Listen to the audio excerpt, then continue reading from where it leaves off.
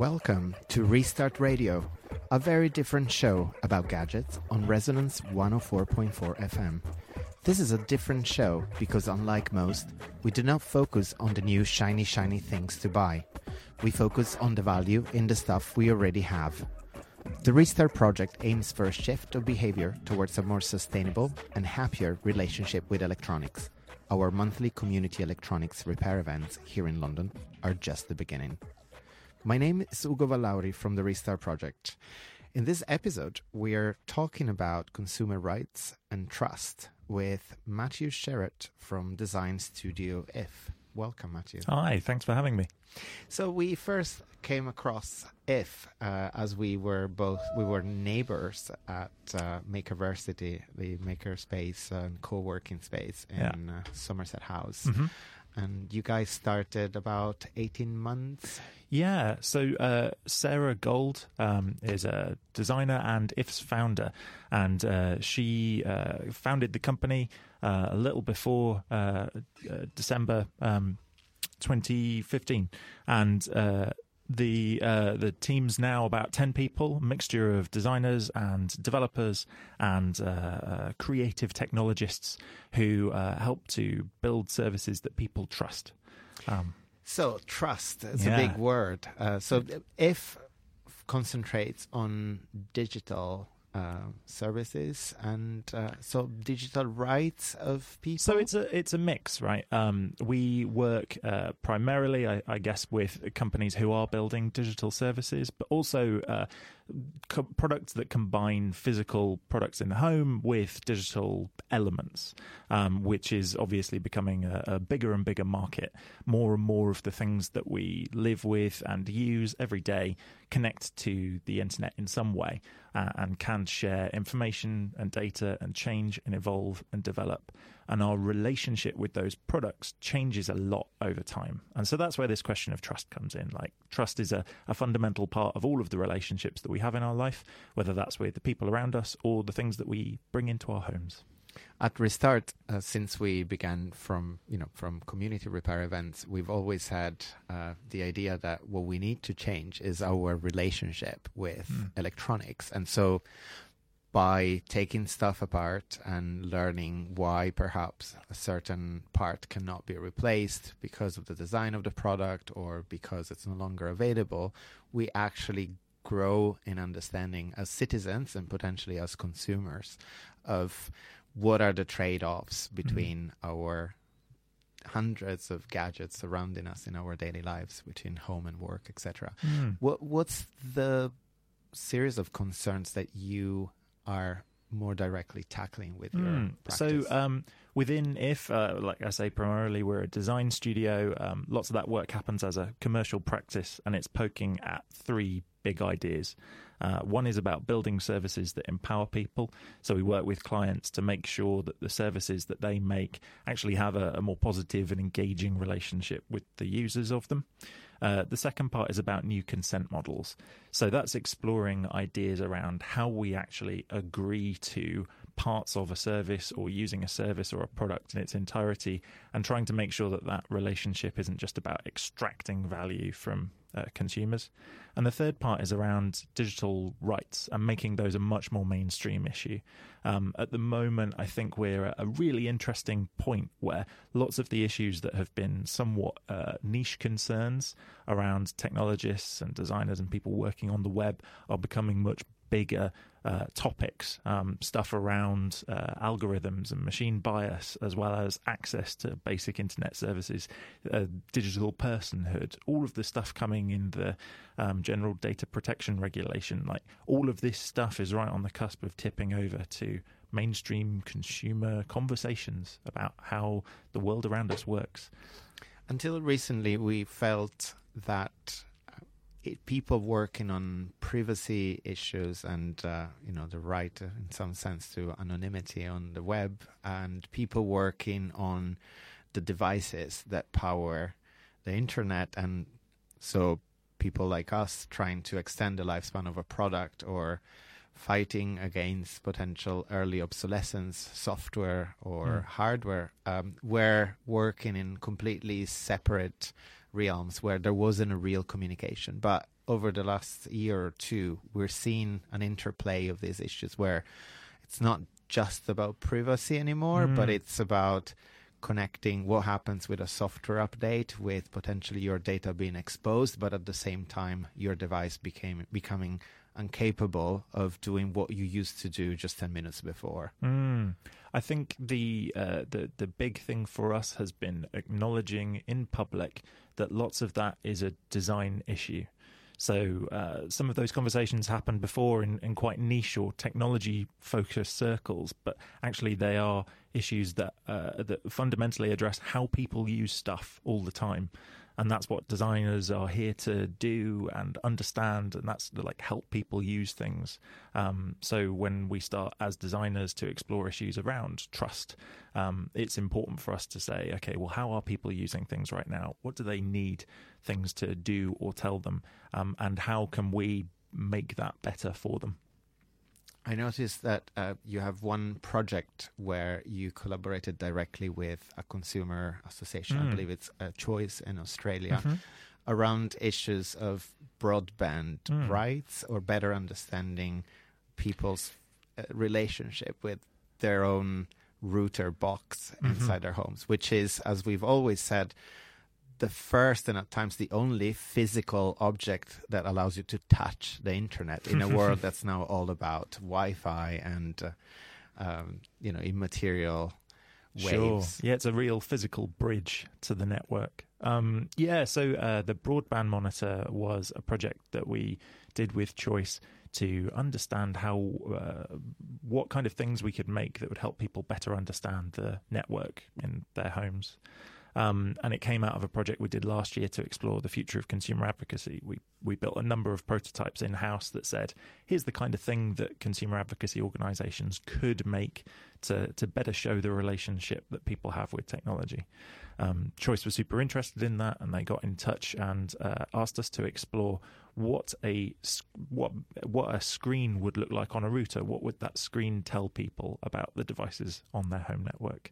It was just a really interesting project for getting to grips with how people see their home networks, what people think of them, what concerns people have, and what people want to find out more about. But because I guess normally most people will probably be very eager to be able to stream or download their favorite content, and that's about all that concerns them. People only really care about their internet when it stops working. So one of the big findings from the Broadband Monitor project was that if you want to engage people around conversations about device security or network passwords, using performance and how well the internet is doing versus how you would expect it to do is a really important gateway. So some of the screens we mocked up on the prototype involved things like, a big red screen that said, hey, your broadband's at 12% of what we expect it to do.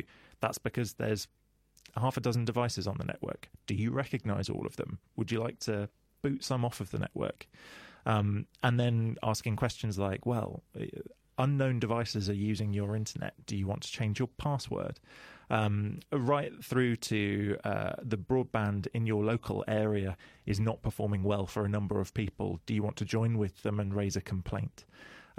Lots of different issues around our rights and our ability to affect change with our networks, whether they're at home or in our local area, all done through this lens of, the internet's good right now, or no, you've got really poor internet performance. And this project that was a speculative project originally now turn into something that people can experience directly? So the Broadband Monitor, one of the prototypes that we made for that, we built a version that worked on Raspberry Pi that we made sure that folks could just sort of get running when plugged into their home routers. And Choice were really had the foresight to go, putting more stuff like this in the open is really good. We'd been doing write-ups along the way, but at the end of the project, they released that code as the Wi-Fi boss. So you can, with a Raspberry Pi and some of the software on the site, just get something running that plugs into your home router to say, hey, here's what's going on in your network right now. Excellent. But most of your work as a design studio actually doesn't turn into a physical product that people can experience directly, right? Some of it does, definitely. Things like the broadband monitor is a good example of that. But I think some of it is not more speculative, but it is about saying, here are the possibilities with the technology that we have today. Here are the things that you could or should perhaps be making. And whether that's sometimes with clients, it's about saying, here's the kind of stuff that we think would be hugely beneficial for you. Here are some explorations that show you what different services or products could look like right now. And some of it is work that we do as research, which I think there we have a bit more traction in the kind of policy world to say, here's the impact that technology has on people's lives. Here's different ways of explaining that. And here are different approaches to implementing policies that address some of the weaknesses of how technology operates. One of your projects that fascinated me quite a bit as I was browsing on your website is the transparency mark. Can you tell us a bit more about that, which I believe is not the kind of thing we'll see very soon on a retailer's shelf? Well, it's funny. Transparency Mark was one of 3 prototypes we made last summer to explore the future of consumer advocacy. It's one of the things that Choice looked at to say, hey, come and work with us. And those 3 prototypes were, one, the Transparency Mark, which would be kind of like a QR code that you'd have on a box that if you scanned it, you'd see more information about the software and hardware stack of a product, as well as how it's been performing for people. The second one was something called the Live Advice Tag, which was this idea that on a shop shelf, you'd have something that said, is this product safe to use or not, or have any problems been reported with it? And the third of these prototypes was called the Log, and that was about having a kind of a local network view on what are the devices in my home right now, and are they all quote unquote safe to use. And that's the one that most directly inspired the work with Choice. But okay, so the Transparency Mark, the way I understand it, and correct me if I'm wrong, is a simple device which, if you interrogate it by entering a QR code or potentially the serial number of a product that you are looking at, would tell you more about whether there's some known problem with that, whether there's some faults that you should be aware of before purchasing it. Yeah, right? So it's building on a lot of ideas that have been kicking around the digital space for a while, like stuff like I think Spimes, was it Bruce Sterling idea of having the sort of full life history of all the things that came together in a product and understanding what its life through the supply chain was. The Transparency Mark was our sort of, what would this look like in a consumer-friendly context? That was the idea. But really all it, like the other 2 prototypes, were provocations to say technology enables us to create all kinds of registers of products or databases of faults that could be in the open and available for companies to use all over the world, and for governments to use all over the world, to say, here are some faults, here, be warned when you're using this stuff, or these devices are completely okay to use right now, or any number of things in between.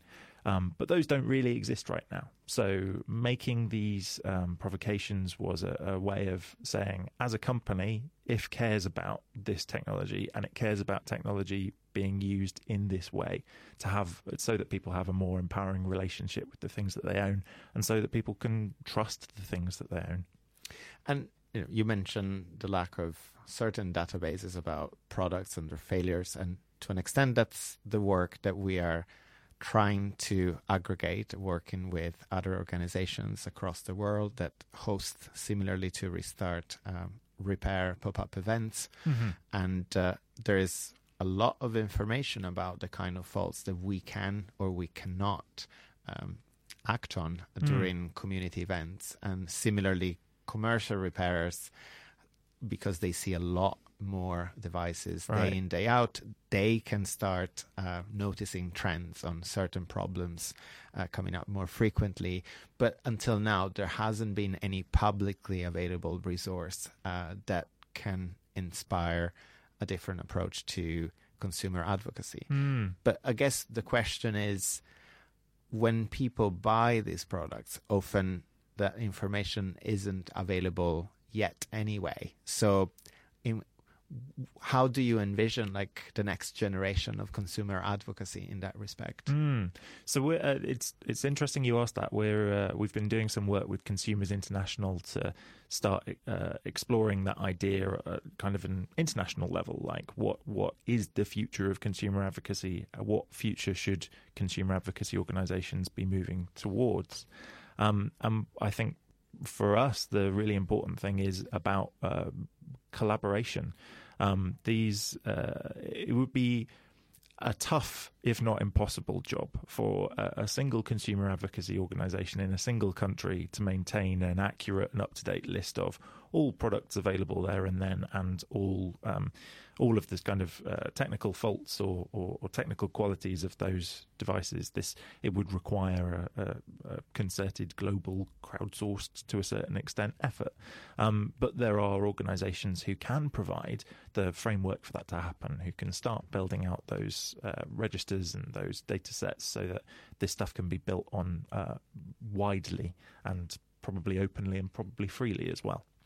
One of the challenges that we heard in a previous episode of the show, speaking to Test Achat, a consumer rights organization in Belgium, is that they cannot keep up with the costs and the time involved with actually accurately testing appliances. So that often by the time a report might be ready, it's no longer that relevant because people might not be finding that exact model in the shop. So do you envision a more distributed approach where, provided a framework exists, every kind of person can report on faults and kind of match that information to provide a way to give some of the rights back to consumers? I mean, so like, bug bounties are the ways that you would do that for software. There's things like that have existed for a long time that are very open to kind of collaborative and widespread efforts rather than it being the responsibility of a sole organization. And given that so many of the devices that are coming into our homes have that kind of digital physical crossover, it'll be impossible for any one organization to have all the expertise to test everything about a particular product in time. Having that ability to have more distributed work is going to be critical to the future, not just of consumer advocacy, but of our rights as citizens and people just mooching around in the world. And is there any specific new project that you are working on at the moment that kind of intersects some of these ideas?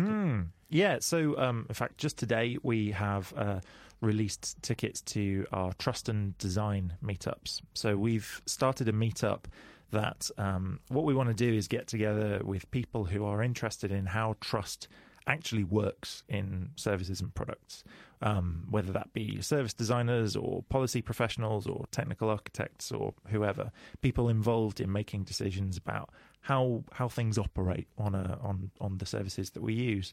And our intention is to get a bunch of people into a room, have some discussion around some of the issues around that stuff, and then start exploring different tools that we could make in the future that would help empower teams to build services that people trust.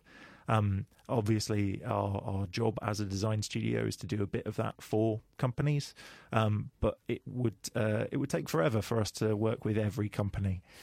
We really want to make it easier for everyone to do a better job of making services that people trust. And when is your upcoming meetup? It's on July the 18th at Makerversity here in London. 6:30 here in London. Yeah, not Makerversity Amsterdam. We've got tickets on Eventbrite. So if you search for Trust and Design there, you can find out more.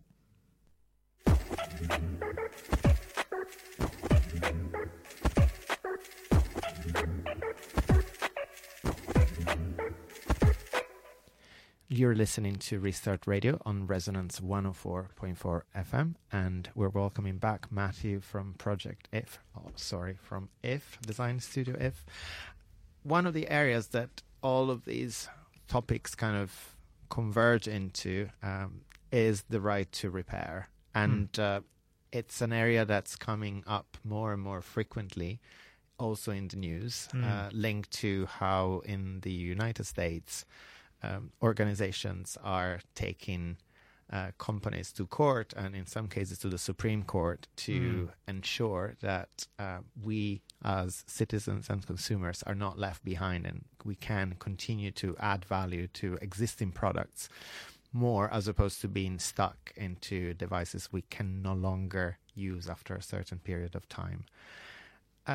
We've seen some interesting bits of news this week, and one that really caught our attention was a historic sentence by the Supreme Court in a case involving Lexmark printers, and specifically how their cartridges, two versions of a specific type of cartridges exist, one with a chip cheaper, which wouldn't otherwise allow people to refill it and reuse it again.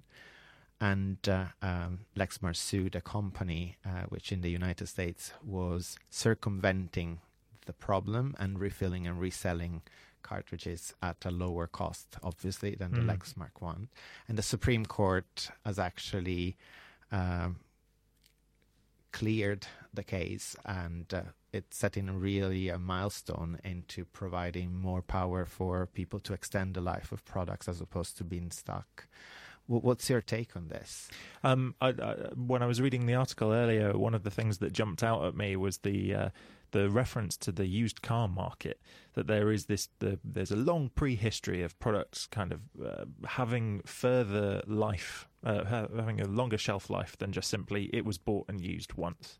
And I think that's a really important thing, both for our ability to engage with products and be empowered humans, as well as, you know, all of the issues around the sustainability of the things that we use and buy and consume. So I think it's tremendous news that the case has gone in favour of the company refilling the cartridges rather than Lexmark, and by 7-1, which is right. a very rare unbalanced. To have the Supreme Court that far in favour of the right to repair is a very powerful statement. But I think it's going to take a while for that to be something that we think of as a kind of international standard, that the right to repair would just be normal, particularly when we are talking about complicated devices that are increasingly difficult to actually gain access to. I'm looking at a laptop right now that's making me think, I've got no idea where I'd start with that. Well, you should always start with a restart party. We'll give more information about upcoming ones at the end of the show. Specifically on this story, I didn't want to make it sound too easy, because actually what the lawsuit was about actually Lexmark implying as the terms and conditions that that product could not be reused at the end of its first life. And so it's about who owns the product after all when you stop using it the first time, and is it possible that a manufacturer can still hold an IP on that product? And the reference to the car market is very relevant, and I've just read last week about another approach to the right to repair happening right now in South Africa, and it's starting from the car industry again. So cars set up an important precedent, and our friend Kyle Wins from iFixit always make a reference to that being a source of inspiration for people working on devices and gadgets. Another interesting story is very new. Yesterday, some of you might have heard about the new big announcements by Apple, including this very expensive home speaker, which I understand is a more sophisticated version of Amazon Alexas, and of course, because that became popular, Apple had to come up with something twice as expensive and I'm sure more useful for some people. Let's see. But the interesting news was not like a new product, but it's a bit of news that we've just heard on Motherboard, which is that Apple is starting to provide access to at least some third-party repairers of this obscure machine that's used to recalibrate iPhones that have had their screen replaced. Mm-hmm. And this links to how when you replace a screen on an iPhone that has the touch button compromised, at the moment it's not possible for anyone other than Apple to be able to do that repair, which means that they have ultimately a monopoly on this. And it looks like they might be changing this, which is interesting specifically because it might reduce chances of products being thrown away as opposed to repaired.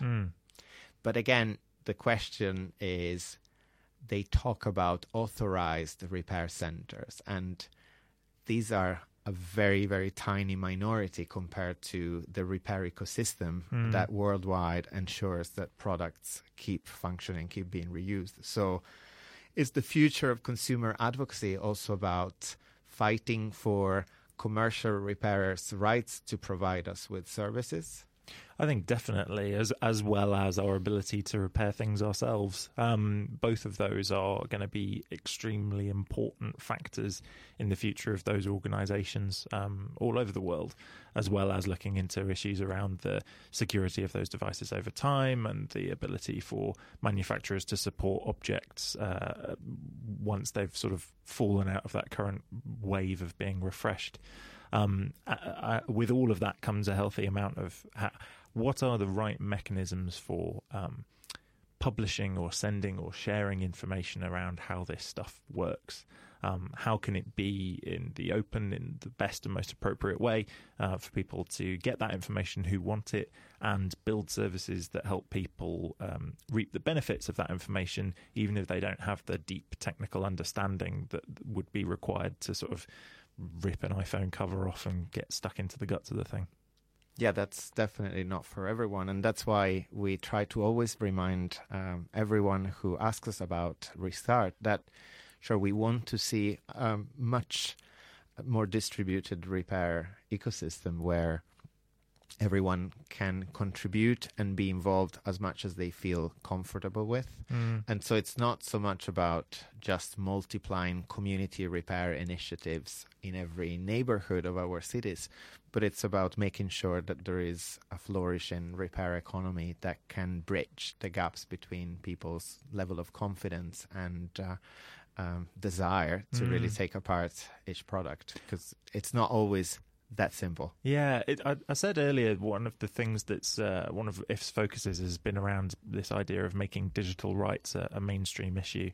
And all of these rights around our ability to really use and be empowered users of our technology are the conversations that are pushing that stuff out into the fore the most.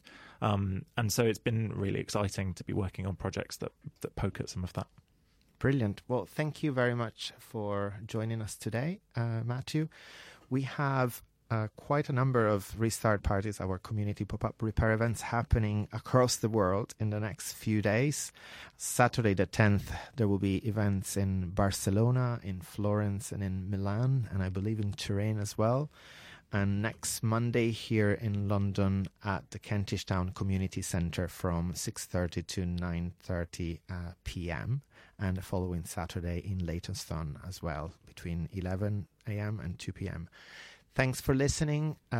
You can find more information at therestartproject.org or on social media at Restart Project. Till next week.